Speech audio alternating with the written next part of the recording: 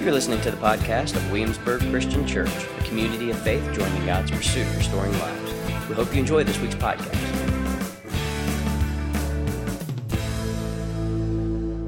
Simeon and Anna are two of my, I don't want to say favorite people in Scripture, but it's helpful to remember their story.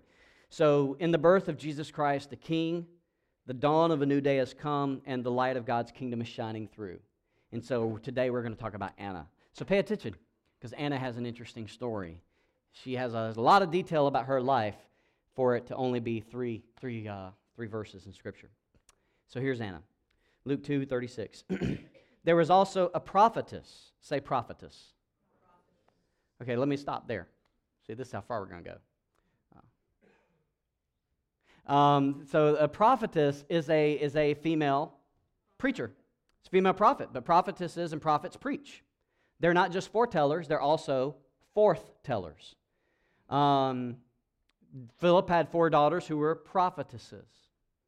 I think there's no mistaking as to, of all the things Luke could talk about, that he wants us to know that Anna is a prophetess. She is one of 10 prophetesses explicitly mentioned in both testaments, and only one of 6 named prophetesses. She is a proclaimer of gospel, and in this particular case, she's a proclaimer of hope, of messianic hope. She's a preacher. She doesn't just tell the future, she tells the truth. That's the role of a prophet. Always has been, always will be. And I think it's explicit, I think it's purposeful that Luke wants us to know that so we don't miss the part of the story. So, verse 36. There was also a prophetess, Anna, a daughter of Phanuel, of the tribe of Asher. She was well along in years. That's Luke's very gentlemanly way of saying, she old, y'all. She old. Like, she was aged. She was well along in years, having lived with her husband 7 years after her marriage, and was a widow for 84 years. She did not, right? She did not, somebody's like, wow, it's a long time to be single ladies. Now all of a sudden that song's in my head. Is that the case with some of y'all? Like, all of a sudden Beyonce appeared in my sermon. I have no idea what to do with that. All right, so I can't see Anna singing that song, her and 2 other prophetesses. Hold on, let's cleanse ourselves. She was a widow for 84 years. She did not leave the temple complex, serving God night and day with fasting and prayers. And so here's the thing. Anna's life is predictable. And it's in the second chapter that Luke describes her as an aged female prophet of God. And she is, interestingly enough, the only named female prophet in the entire New Testament. So of all the female prophetesses that did work for God, this is the one that she makes the cut, right? And so Luke takes the time to tell us that she was married to her husband for how long? 7 years, and then he died, right? So he tells us then that she was a widow for how long? 84 years. So again, think about the detail Luke's given. He could have just said, there's a prophetess named Anna, and she encountered Jesus, right? Preached about this Messiah. But Luke wants us to know the details. She was married 7 years, widowed for 84 years. So if we keep in line Jewish tradition, and we can safely assume that she was married at age 14. She was married for 7 years. She was widowed at the age of 21. And she gave her life, given her tribal connections, giving her lineage. She dedicated her life, not to find a kinsman redeemer type. We don't know if the late husband had brothers or whatever. She dedicated her life to serve in the temple, but not to serve as just anybody, but to serve as a prophetess. So Luke wants us to know that she is a positioned woman in the Jewish tradition. And we can reasonably imagine that Anna is probably about 105 years old, if you do the math. And though her life is in many ways unusual, her life is also very ordinary. Her days are steeped in a routine of devout obedience. What does the Scripture say? Day and night she what? She fasts and prays. So she wakes up. Guess what what you doing today, Anna? Praying. What you doing around lunch? Praying. What you doing tomorrow? Fasting and praying. What are you doing Friday? Praying. What are you doing next week? You get my point? This is her life. Every day. Fasting and praying. And preaching. And proclaiming. Fasting and praying and preaching and proclaiming. Fasting and praying, that's her primary ministry.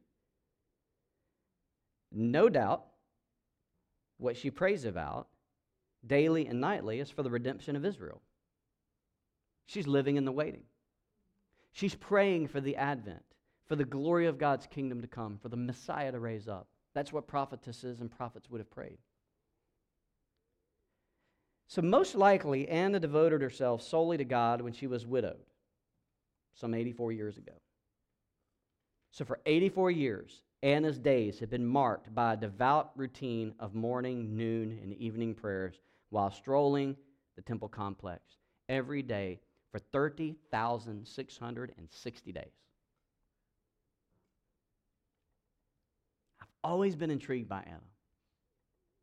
I'm equally intrigued by Luke's description of her, both in her life and ministry. She's a 2 to 3 verse character tucked away in this much larger story, yet she gains much attention through Luke's detail.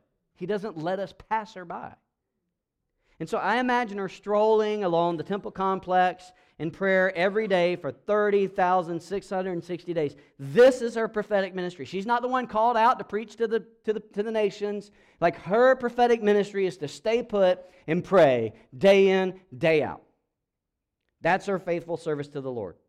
This is her deeply devout routine. I don't know about you, but her days, to me, seem what we would call boring. Like more of the same. Ordinary. And so for today, in Anna's story, today is like every other day. Just ordinary. Do you know those kind of days? Those kind of like boring, ordinary, mundane, getting up and doing it all again today. Do you go to bed sometimes knowing that you're going to wake up and do the same thing tomorrow? And what she thought was going to be this ordinary day, more of the same, led to her life being irreversibly changed. What Anna did not know, or maybe she did, was that approximately 18 months and 8 days ago, something incredible happened. God spoke for the first time in 400 years to Zechariah. I mean, I would imagine she heard about it. It was a rumor. You know, Zechariah goes into his routine. It's his turn to go into the sanctuary to offer the offerings to God, and then boom, he has an encounter with an angel and then comes out, can't speak. His life changes.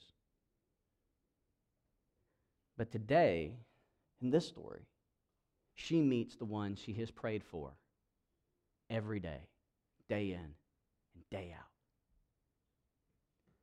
Her devout religious obedience in all of its ordinariness, in all of its mundaneness. I doubt people were subscribing to her podcast, you know what I'm saying? Like, I doubt she was the one that you went to go fetch out for the prayer. Like, she's just doing her thing. This day, she meets the one that she has prayed for. And here's what I love about the story.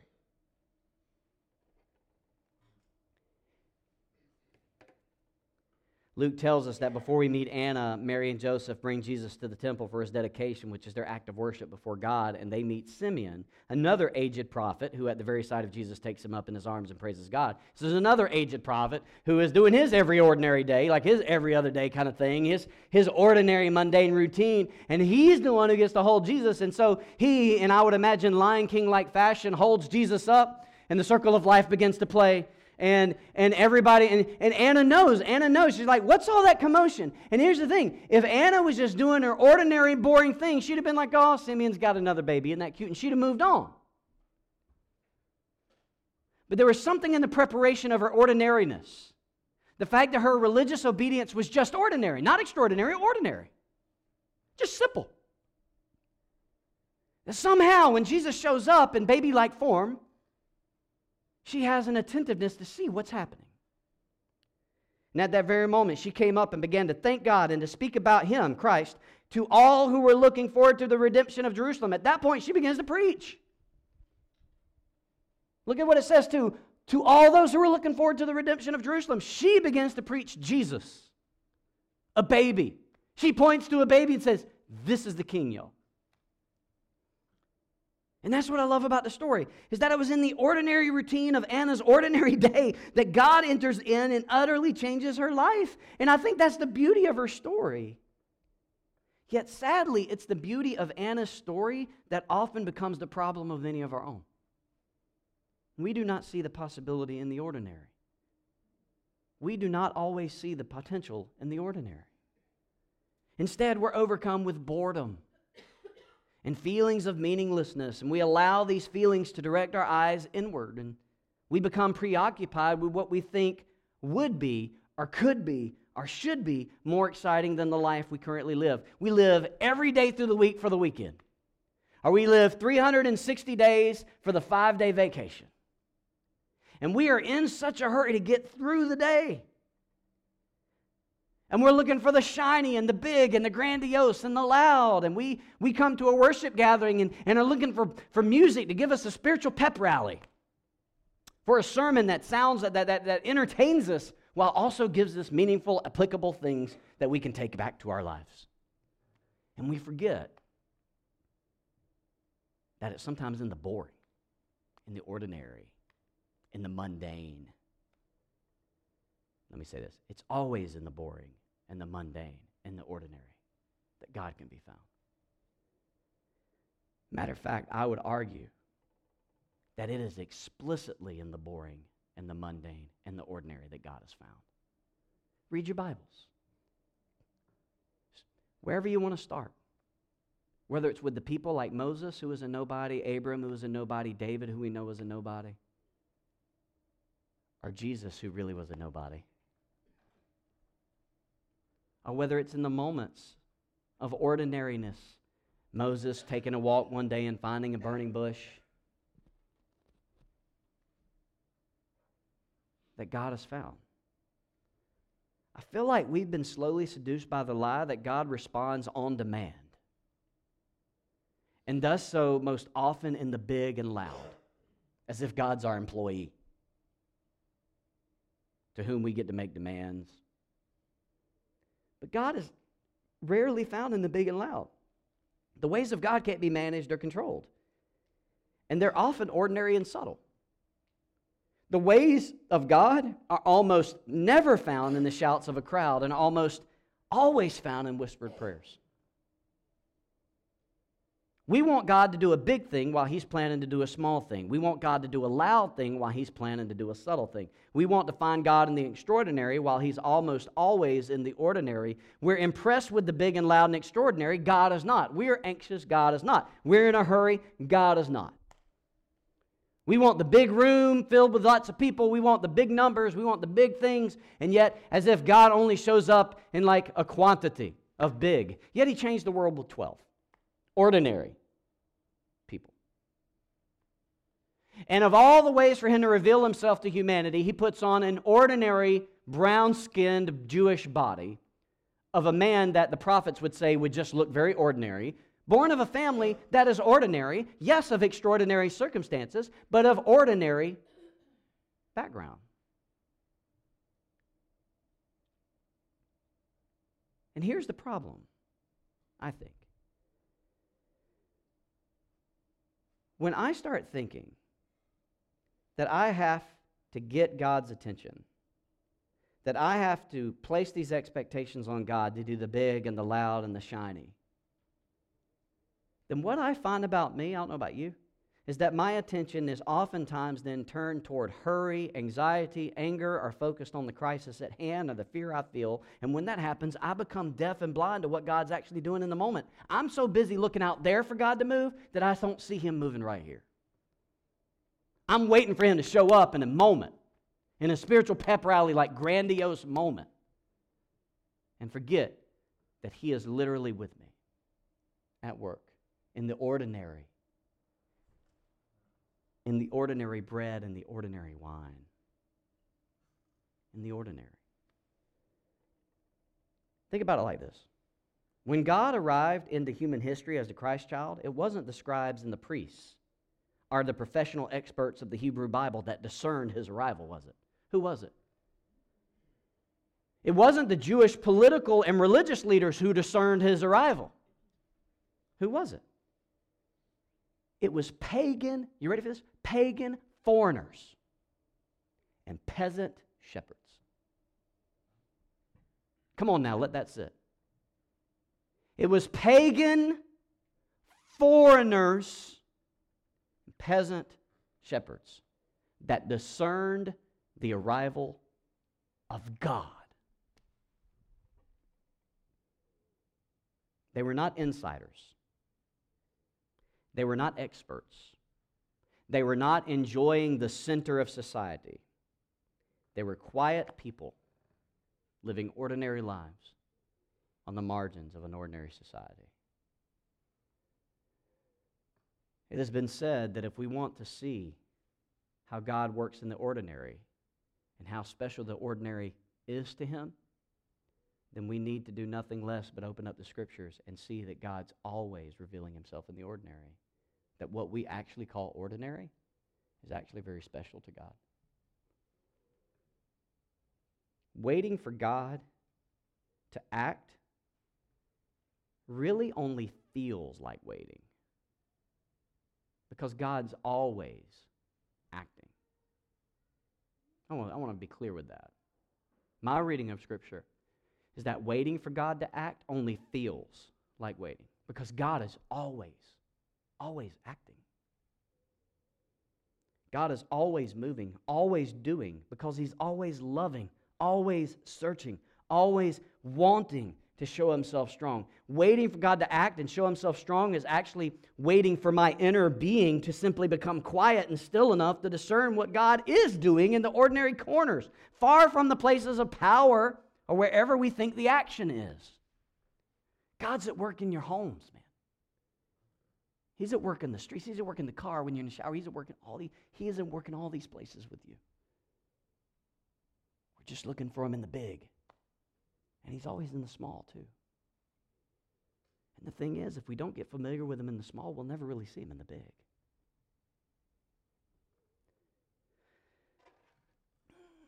I had a providential encounter with this man named Paolo. I've told this story only really twice, because it's only 2 years old, and I haven't told it in a minute, and I wanted to tell it today, because I think about Paolo all the time. He and I are Instagram friends, because that's where real friendships are forged. On social media. Paolo was a man who visited a worship gathering one random Sunday, and I only recognized him because he was wearing a yellow vest. He looked like a dude working at VDOT, and he just kind of came in, he sat down, he stuck out with that bright yellow vest, and he left after the service, and I didn't get a chance to try to say hey to him, and you guys know that, I try to catch people if I can. So I was like, oh, okay. So that week, I went to Aromas, like I used to do before London Company Coffee and Tea, which is some of the best coffee in town, showed up to Williamsburg. That's London Company Coffee and Tea. So that was pathetic, I admit. So I would go there, and I still go. I like Aromas. So I would go to Aromas, and I had an appointment, and I was meeting somebody at Aromas. And sure enough, I saw that man. I saw Paolo. I didn't know who he was. I saw him at the register, and I thought, hey, that's the dude that visited Sunday. And so I was like, I should go say hey, but I was in a moment. Like, I was in a moment with this person I'm with, and I'm like, he's about to check out, and I'm in a moment. But something inside me, man, I didn't hear this voice. The touch by an angel lady didn't show up. Like, nothing happened. There was no glow. I just felt a little something inside of me that said, you need to go say hey to this guy. And so I asked the person I was with, I said, can I go talk to this guy? He was there Sunday. I didn't see him. I want to talk to him. He was like, cool. So I went, and I said, hey, man, you were at Williamsburg Christian Church Sunday? And he goes, yeah, you're the pastor. And I said, yeah. And he immediately says, I need to talk to you right now. And I was like, no. Like, in my head, I'm like, I'm with a dude. I'm just trying to say hey. And he was urgent. There was a sense of urgency. And he had broken English, very broken English. And it took all he could do to get that out. And I was like, right now? And he said, right now. I said, brother, I can't today. That's what I said. I said, I can't today. I mean, I had like appointments all day. But then something inside me said, you got to reboot. I was like, all right. So I said, I'll tell you what, give me an hour and a half, and I'll meet you back here. So I finished up my appointment early, made some calls, shifted appointments around, canceled appointments for the afternoon. And I showed back up to Aromas where Paolo was sitting. And so I was like, tell me what's going on? And with all of his broken English, I mean, barely speaking English, I know like hardly no words in Spanish. And we're trying to communicate, and we're getting there, and I'm like, tell me about your journey. And he begins to tell me how he lives in Chile, and he's a successful businessman, and he was engaged to a woman, and she betrayed him, and so he left Chile to come to USA to stay with his uncle and aunt, just to escape and to get a break. And he's just been running and crying and asking God to just hear him, asking God to see him. He was begging God to see him. And yet there we are at Aromas, he says. And I felt like when you showed up, that was God saying, I see you. And I don't know what I need to tell you, but I feel like I need to tell you that. That was the gist of the conversation. And so as I began to hear his story, and he said, you know, I don't know, I believe in Jesus, but I struggle to believe in Jesus. And I was like, well, tell me about that. And he told me that, and I said, well, have you received baptism? He said, I've never received baptism. I looked at him and said, you don't need a new girlfriend, and you don't need a new career. You need baptism. You need Jesus. And he said, okay. And so I called Dave and I called Garrett, and I asked them to meet me. I guess Garrett took that picture. Either that or an angel did. I don't know where, I didn't even see that picture. It's not like we were, these things are always sketchy to me. It's like, and so we paused for a moment to show you all that we were talking about Jesus. So we're talking about Jesus, and I pull up Romans 6 in Spanish on my phone, and he begins to read it, and we begin to talk. And he says to me, as we read this, and he's reading it aloud in Spanish, he begins to cry. And at the end of reading Romans 6, he says to me, this is what God needed to tell me. I need to get baptized. I need to commit fully to Jesus. And so we baptized Paolo. Now I find out, if you remember, y'all hear that Sunday Paolo spoke and we had Ruth interpret? So I found out that Sunday that he was not only a successful man in Chile. He told me he owned an advertising firm. And I was like, well, who are some of your clients? He goes, have you ever heard of Nike? And I'm like, no, who's Nike? But that he was also the chief communications director for the president of Chile. Yeah, it's on his Instagram page. And everything on Instagram is true. But we're talking, and he's telling me all this. And he's on fire. And he tells me, I'm going to tell everybody about Jesus. Starting with the president, all the way to my partner, and everything in between. Well, he changed the name of his company to Faith Brothers. Got involved in a local church. And just this week, I asked him if he would make a little video to say hello to everybody and give you a little catch-up as to where he is in life. Now, he apologized 17 times over about his broken English. I think he does a fine job. But you're going to have to pay attention and follow what he says, and I'll kind of plug along. Hi, Fred. Hi, church. My name is Paulo. I am a son of God. And I have a little story for you. I met Fred 2 years ago after my life was destroyed because of an emotional breakdown with my ex-girlfriend. We were going to marry.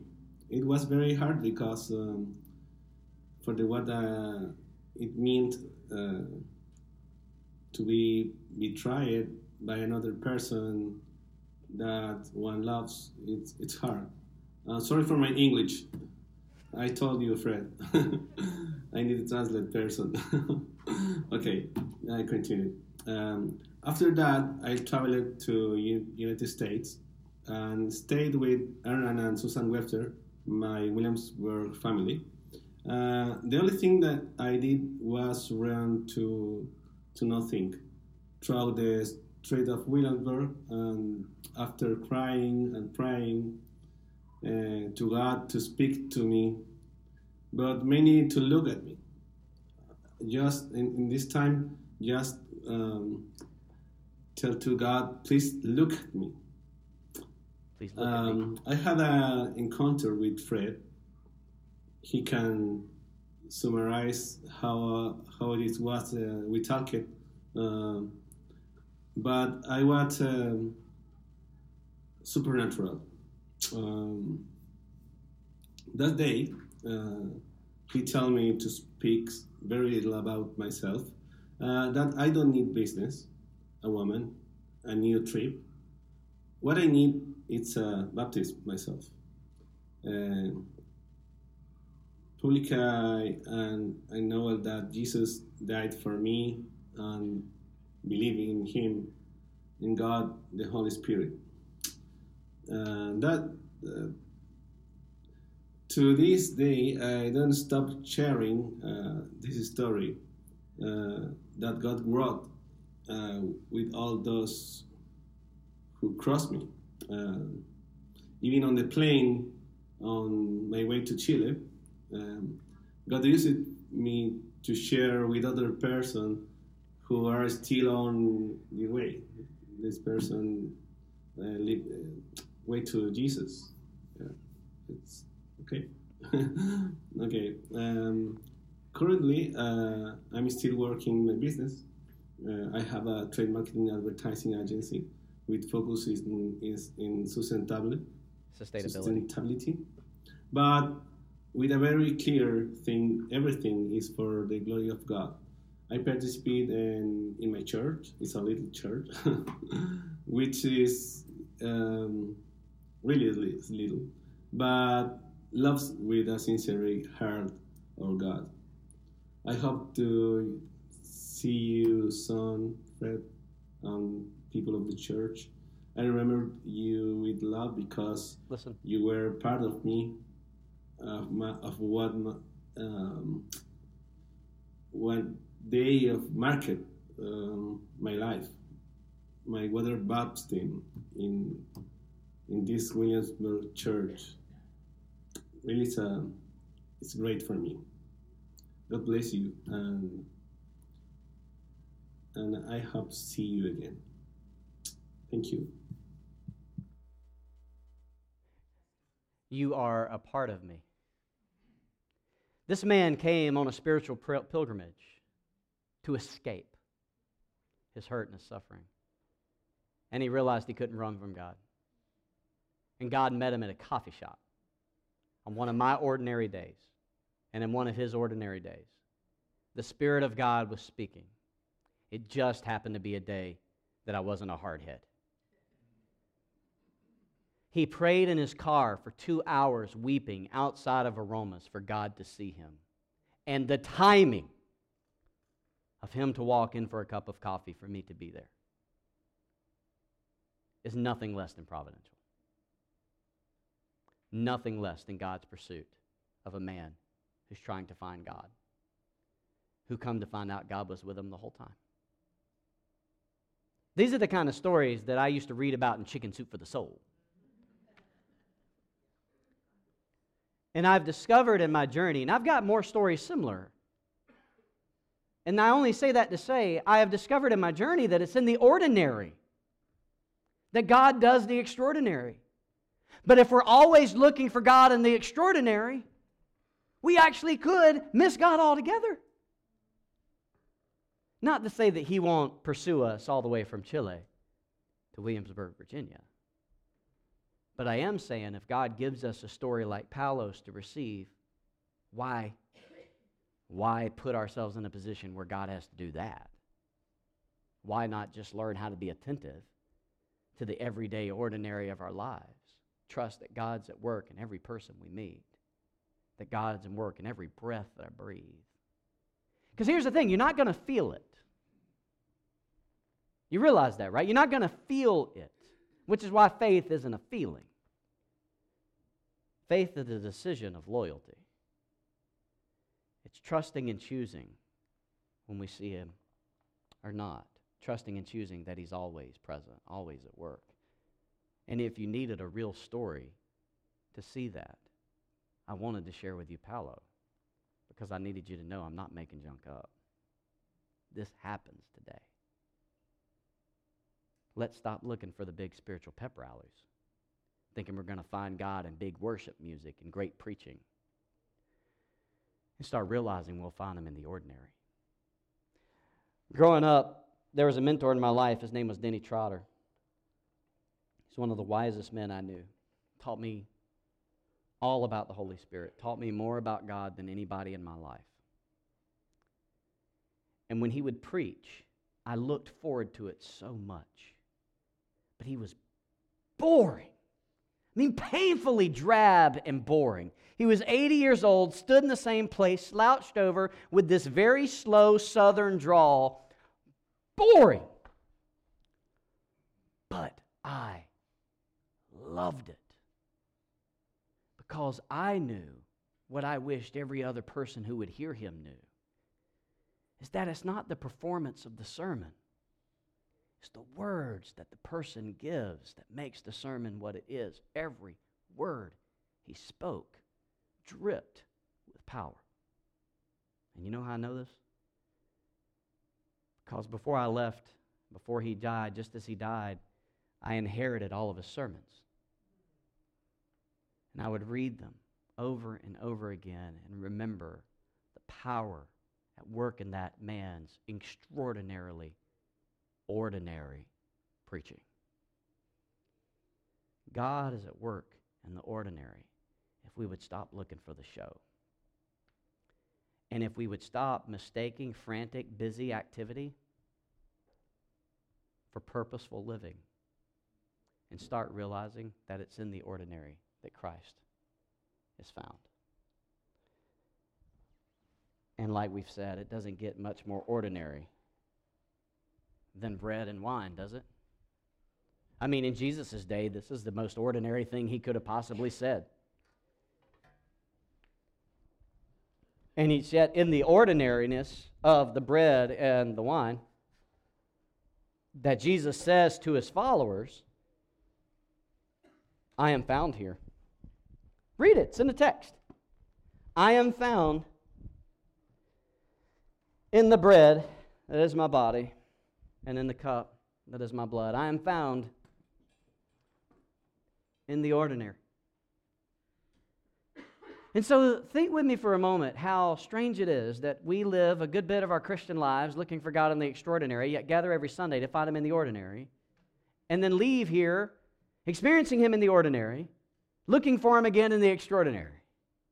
It's a strange little seduction we find ourselves falling into, isn't it?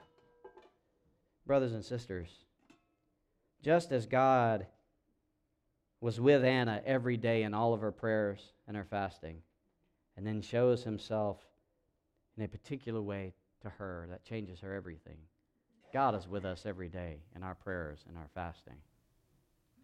And if we are living our lives in that devout, sort of ordinary obedience, we will not miss when God moves in an extraordinary way. You're listening to the podcast of Williamsburg Christian Church, a community of faith joining God's pursuit of restoring lives. We hope you enjoy this week's podcast.